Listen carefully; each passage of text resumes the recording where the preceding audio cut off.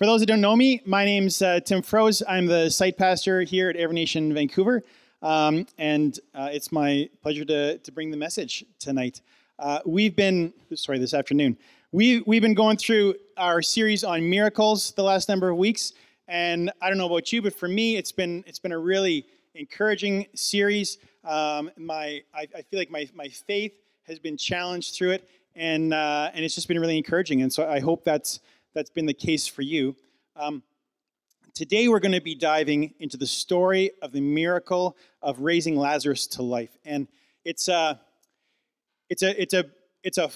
fun passage, and it's got some like challenge in it at the beginning that's kind of difficult to work through. I found so I'm gonna read through. Actually, going to read the whole section of John chapter 11 verses 1 through to 45. So if you want, you can follow along with me. I know there's some Bibles in the pews in front of you.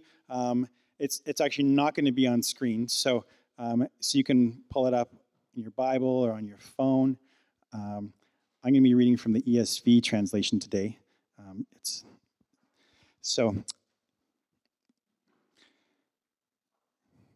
John 11, verses 1 through 45. Now a certain man was ill, Lazarus of Bethany, the village of Mary and her sister Martha. It was Mary who anointed the Lord with ointment and wiped his feet with her hair, whose brother Lazarus was ill. So the sisters sent to him, saying, Lord, he whom you love is ill. But when Jesus heard it, he said, This illness does not lead to death. It is for the glory of God, so that the Son of God may be glorified through it. Now Jesus loved Martha and her sister and Lazarus, so when he heard that Lazarus was ill, he stayed 2 more days longer in the place where he was. Then after this, he said to the disciples, Let's go to Judea again. The disciples said to him, Rabbi, the Jews were just now seeking to stone you, and are you going there again? Jesus answered, Are there not 12 hours in a day? If anyone walks in the day, he does not stumble because he sees the light of this world. But if anyone walks in the night, he stumbles because the light is not in him. After saying these things, he said to them, Our friend Lazarus has fallen asleep, but I go to awaken him. The disciples said to him, Lord, if he's fallen asleep, he will recover. Now Jesus had spoken of his death, but they thought that he meant taking a rest and sleep.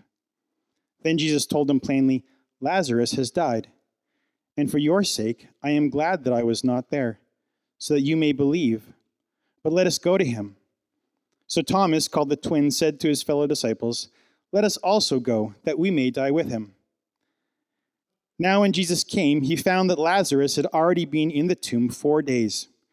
Bethany was near Jerusalem, about 2 miles off, and many of the Jews had come to Martha and Mary to console them concerning their brother. So when Martha heard that Jesus was coming, she went and met him, but Mary remained seated in the house. Martha said to Jesus, Lord, if you had been here, my brother would not have died. But even now, I know that whatever you ask from God, God will give you. Jesus said to her, Your brother will rise again. Martha said to him, I know that he will rise again in the resurrection on the last day. Jesus said to her, I am the resurrection and the life. Whoever believes in me, though he die, yet shall he live.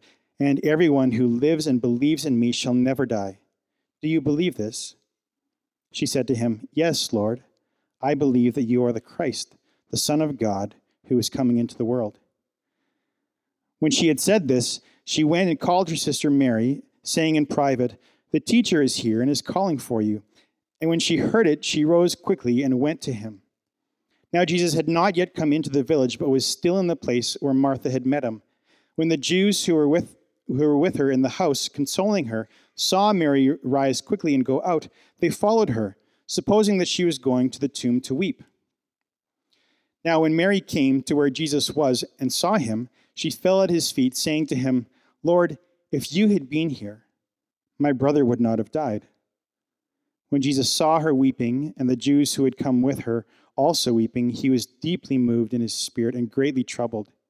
And he said, Where have you laid him? They said to him, Lord, come and see." Jesus wept. So the Jews said, "See how he loved him." But some of them said, "Could not he who opened the eyes of the blind man also have kept this man from dying?" Then Jesus, deeply moved again, came to the tomb. It was a cave, and a stone lay against it. Jesus said, "Take away the stone." Martha, the sister of the dead man, said to him, "Lord, by this time there will be an odor, for he has been dead 4 days." Jesus said to her, "Did I not tell you that if you believed, you would see the glory of God?" So they took away the stone, and Jesus lifted up his eyes and said, "Father, I thank you that you have heard me. I knew that you always hear me, but I said this on account of the people standing around, that they may believe that you sent me." When he had said these things, he cried out in a loud voice, "Lazarus, come out!" The man who had died came out, his hands and feet bound with linen strips, and his face wrapped with a cloth. Jesus said to them, "Unbind him and let him go." Many of the Jews, therefore, who had come with Mary and had seen what he did, believed in him. So I don't know what catches your thoughts and your attention as we read through that. For me, I get caught at the beginning on the whole issue of the delay. The delay that Jesus takes in going. The whole chapter, it starts with Mary and Martha. They send word to Jesus that their brother is ill. And they don't officially ask him to come, but you figure that knowing what they know about Jesus, that there's sort of this implied plea for help in there, or at least like a hope that Jesus would come when he finds out what's going on, and probably Lazarus is pretty ill, right? I mean, we know from later that he was, but even at this point in the narrative, you got to figure he probably is, because why would you send word to Jesus unless it was such a serious illness that that Jesus was probably the only one that could help? So the implication of the message for Jesus and his disciples, and that they probably realized, is that Lazarus was super ill, so much so that the only person the sisters figured could help their brother was Jesus. And then Jesus responds with something at first glance that seems maybe a little bit accurate, and then at second glance kind of raises some troubling questions. So the first thing he says that this illness does not lead to death, except that we've read ahead and we know that it did, right?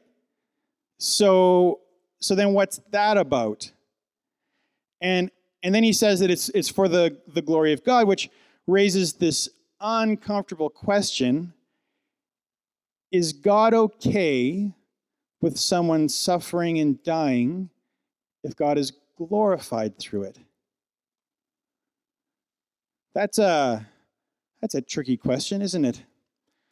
And if that's true, right? Like if that were to be true, then it starts to raise then other questions like, are we just pawns for God to shuffle around on the board as needed for whatever is most glorifying for him? And if God is okay with the suffering that way, like how is it loving of God to be okay with our suffering? I mean, that makes me a little bit uncomfortable to think about that. And I start to wonder, like, is that really loving?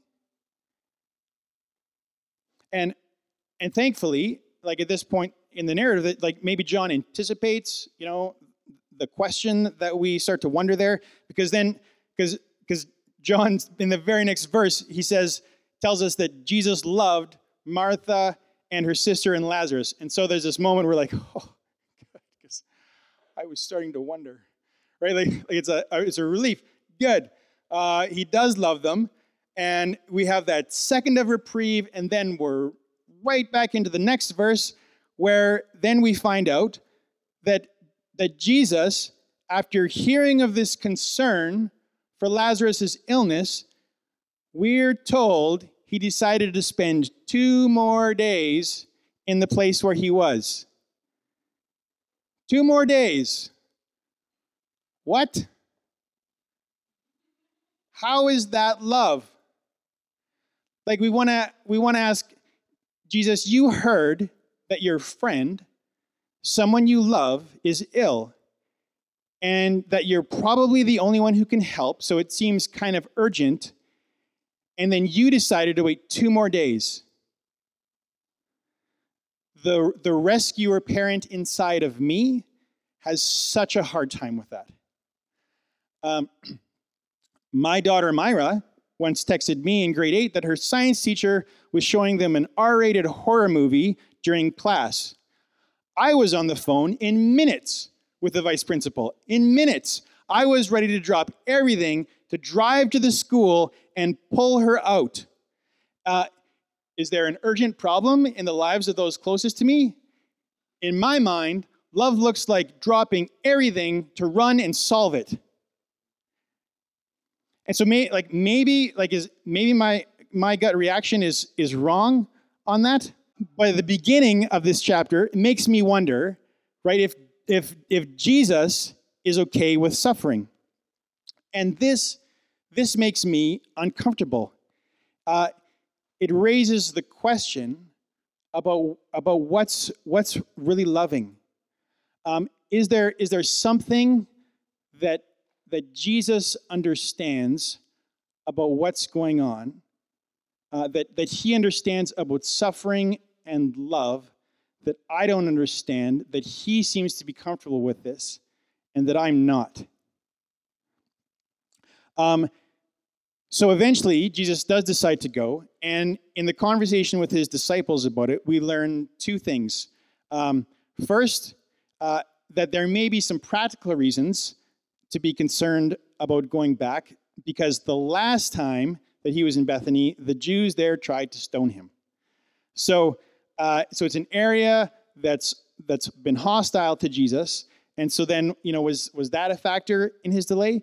But then we learn that Lazarus has now died, which takes us back to our earlier issue of Jesus saying that this illness doesn't lead to death. Because didn't it? I mean, it kind of did.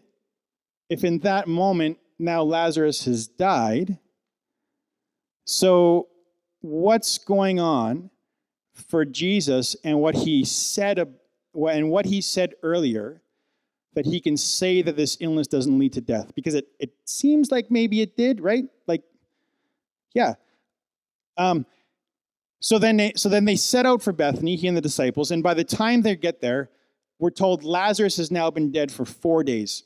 And we're intentionally told this because there seems to be rabbinical evidence from rabbinical writings of the time that they thought that a person's soul kind of hung around a dead body for a couple days afterwards, sort of like waiting to see, like, is this really going to take?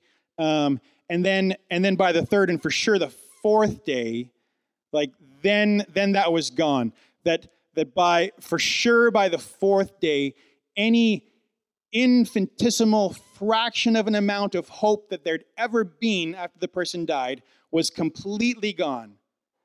That there's no longer any hope. That person is deader than dead. And so Jesus arrives at that point, in this moment, when there is absolutely no hope remaining. And Martha hears that he's arrived, and so she goes out to meet him, and she says these words that express both faith and also express sadness and disappointment. When she says, "Lord, if you had been here, my brother would not have died." It's so hard.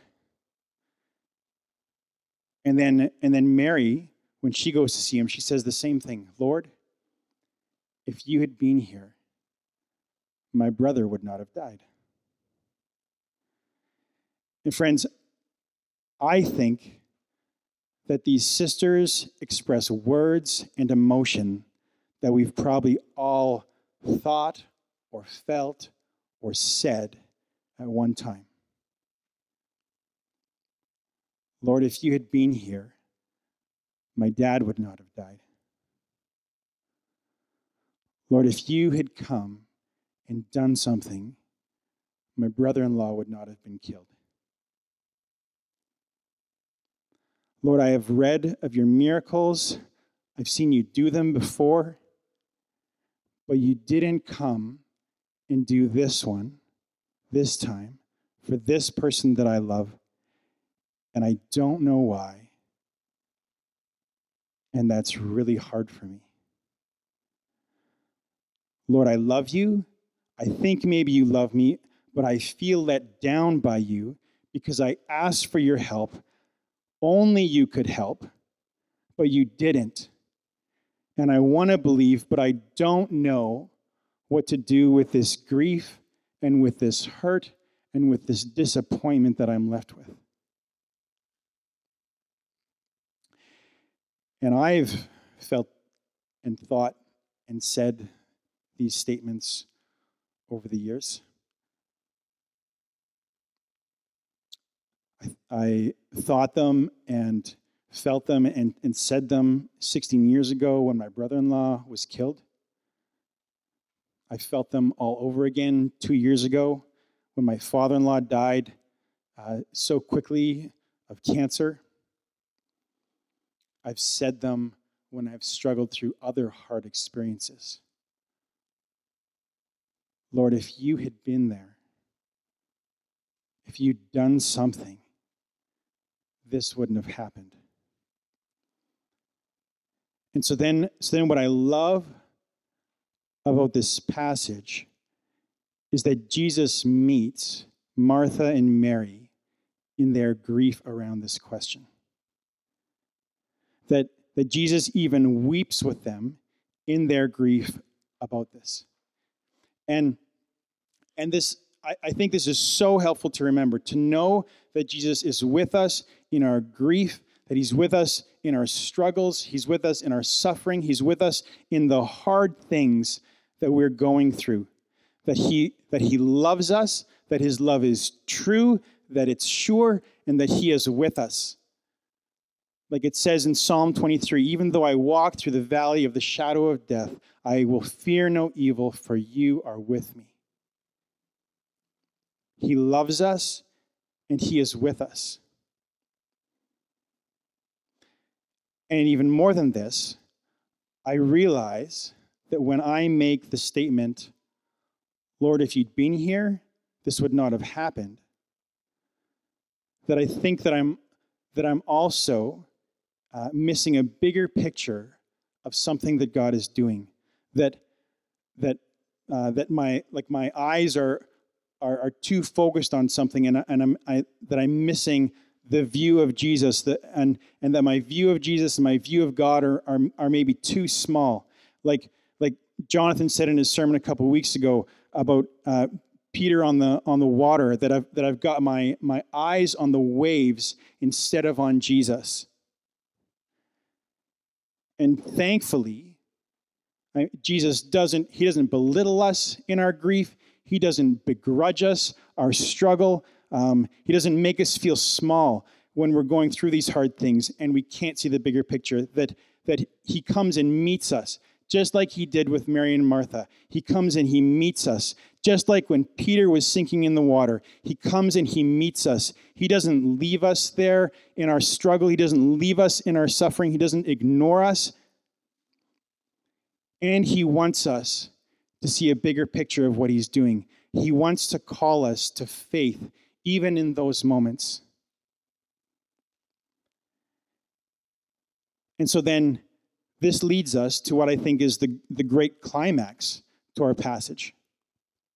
And I don't think that the climax is the moment that Jesus raises Lazarus.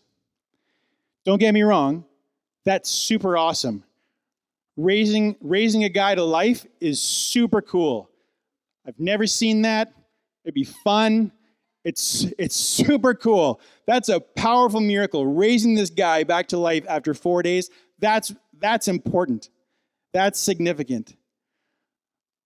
But the bigger thing that's going on is what he says here in the rest of his conversation with Martha, that the raising of Lazarus is a foreshadowing and a proof of what he says here. And so Jesus has this powerful exchange with Martha where she expresses a level of faith in Jesus still. That even now God will give Jesus whatever he asks. And Jesus says, your brother will rise again. And she says, I know he will rise again on the resurrection on the last day. She's showing a level of faith in Jesus that on one hand is great. And on the other hand is limited because she sees resurrection as a far-off thing. She sees it as something that Lazarus is now waiting for. She sees it as something that she is waiting for, that it's something that's far off. And then Jesus makes the statement of all statements. And he says to her, I am the resurrection and the life. Whoever believes in me, though he die, yet shall he live. And anyone who lives and believes in me shall never die. This is the mic drop. This is the bigger thing that Jesus is doing. The bigger thing that he knows and that he sees, that others are struggling to see, and that I think that we struggle to see. That the thing we struggle to see is that Jesus is life. Not merely far off and after death. Jesus is life right now. Right there, standing in front of Martha, with her in her presence. Right here, right now, with us in our presence. Jesus was life incarnate, standing there with Martha to help her and Mary and his disciples see and understand who he really is. And to prove this, he raises Lazarus. He does it as a sign and a proof to show his authority over death, to show how much he is life, that even in the darkest moment when it seems entirely impossible, that Jesus is still life. But that miracle was only temporary for Lazarus, because Lazarus still died again. That body anyways. But that Jesus is life in even a better way, in even a greater way than that. And so what Jesus is saying to Martha and what he says to us is that he is life. Now and always. He shows us in two ways. First, that he is life after death. That whoever believes in Jesus, for anyone who believes in Jesus, this life is not the end. That in Jesus, death is merely a doorway. It's a transition to the next life, into the resurrected life in Christ.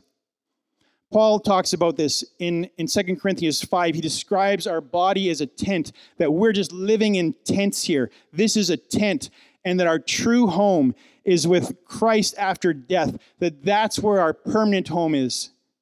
That this is temporary. And Philippians, he talks again about his own longing to be finished here, to be finished in the body, so that he can be in fullness with Christ. That in Christ, death is not the end for us. And there's this illustration that Francis Chan uses, and you're probably wondering why I have a rope here. So I've got this long rope. You can see it goes on all the way over there and out the door into infinity. This little part here on the end, this little white tape part, you see, it's a nice blue rope, little white tape part on the end. This whole rope, this is your life. This whole rope, this is your life. This part right here,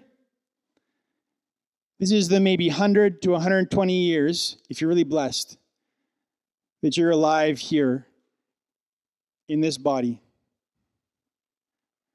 And most of the time, we are thinking about this part right here. Most of the time, our eyes are focused on this. We're making decisions mostly based on this part right here. And Jesus wants us to think of our lives in terms of all of this length. He wants us to see the bigger picture, that our death here, right at the end of this white part, our death here is not the end. It's a doorway into what's next with him. That here, our faith becomes sight. When we go through that doorway, our faith becomes sight, and we shall be more alive with him then than we have been at any point in our lives here. So much so that Paul says with confidence in Romans 8:18, he says, "For I consider that the sufferings of this present time are not worth comparing to the glory that is to be revealed to us." That our struggles here are not worth comparing to the glory that is to be revealed to us there with Christ. That what is going on here, it's just so small compared to the grandeur of what's going on there. And that's not to belittle it, because it's real. It is important. And there's more going on for us to think through. And so this is what one of the things Jesus, he's trying to get through to Martha, that he's trying to get through to us. But then the second thing that he talks about is that our life now extends forever. That the resurrected life eternal is not something only promised to the future, but that the one who lives and believes in Jesus now shall never die. That when we put our trust in Jesus now, our resurrected life in him begins now. Jesus isn't saying that if we believe in him that these bodies will never die. They will someday cease to work. I'm getting older. I'm reminded of that in many ways as I go along. This body that you guys see me in, it's going to cease to work someday. But that when we are in Christ, when we've already died to ourselves, when we truly die to ourselves, that's the part that really needed to die anyways. And that our new life then has already begun in Christ. When we're baptized, we die to our old self and we rise to new life in Christ, is the image there. Paul describes in Romans 5:17, "Therefore, if anyone is in Christ, he is a new creation. The old has passed away. Behold, the new has come." And Jesus says something like this too in Luke 9:23-24. He says, "Whoever wants to be my disciple must deny themselves and take up their cross daily and follow me. For whoever wants to save their life will lose it. But whoever loses their life for me will save it." When we've already given up our lives to Christ, when we've already died to our old self, that's the part we needed to let go of anyways. And so new life has already begun in him. So if you are in Christ today, you are already living the new life that is to come. Jesus is the resurrection and the life, and he is the resurrected life in you today. And so this then is why his waiting that he did at the beginning of our chapter, when he took his time, this is why his waiting is still loving. Because Lazarus didn't need to be brought back to life for his own sake. Because in Christ, Lazarus was already alive, even more alive. Jesus raised him to life to show that Jesus is life. that his authority over death is complete, that the miracle is a sign of the reality of the life in Jesus, that the miracle is to build faith in Jesus for who he really is. And he does it because he loves us, that he meets us in our suffering, even when we don't see the bigger picture. Jesus shows compassion on us when we don't see what's the bigger reality of what's going on, because he loves us. And because suffering is part of the fall and not of the blessing. And so he did, and he still does miracles to help us. But they're to build our faith. They're to show us the bigger reality of who he is. And the bigger picture is that those things, that the suffering and even the result of the miracle are only temporary when we're in Christ, because there is more and better to come.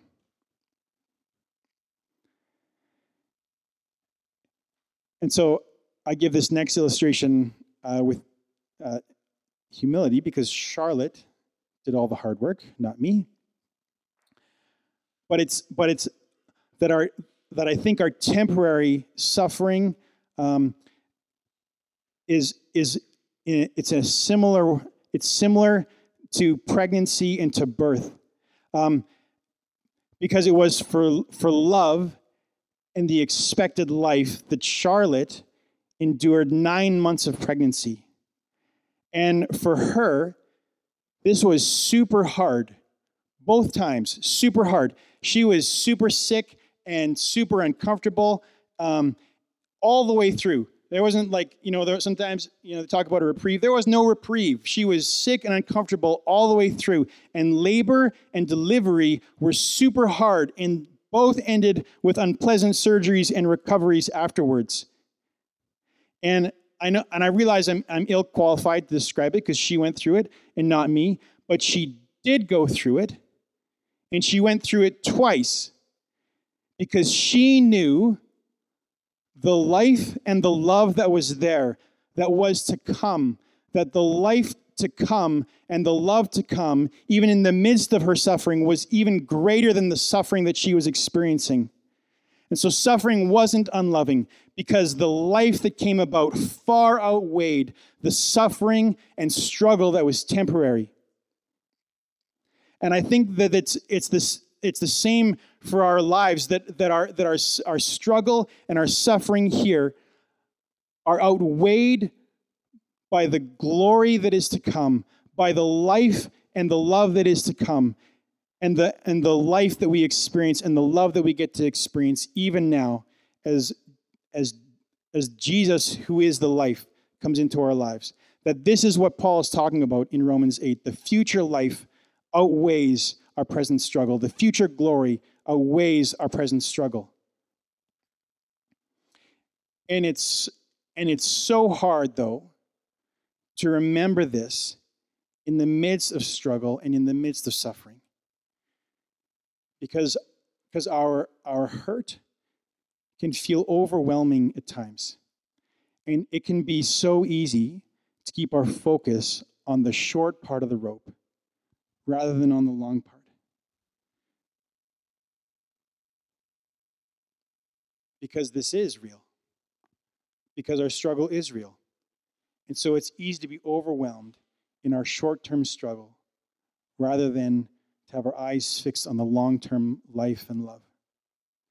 And I share this today not because I'm so good at keeping my eyes fixed on what's ahead. I'm not so good at having my eyes fixed on Jesus that my mind and my heart need to hear this truth as much or more than any of you here.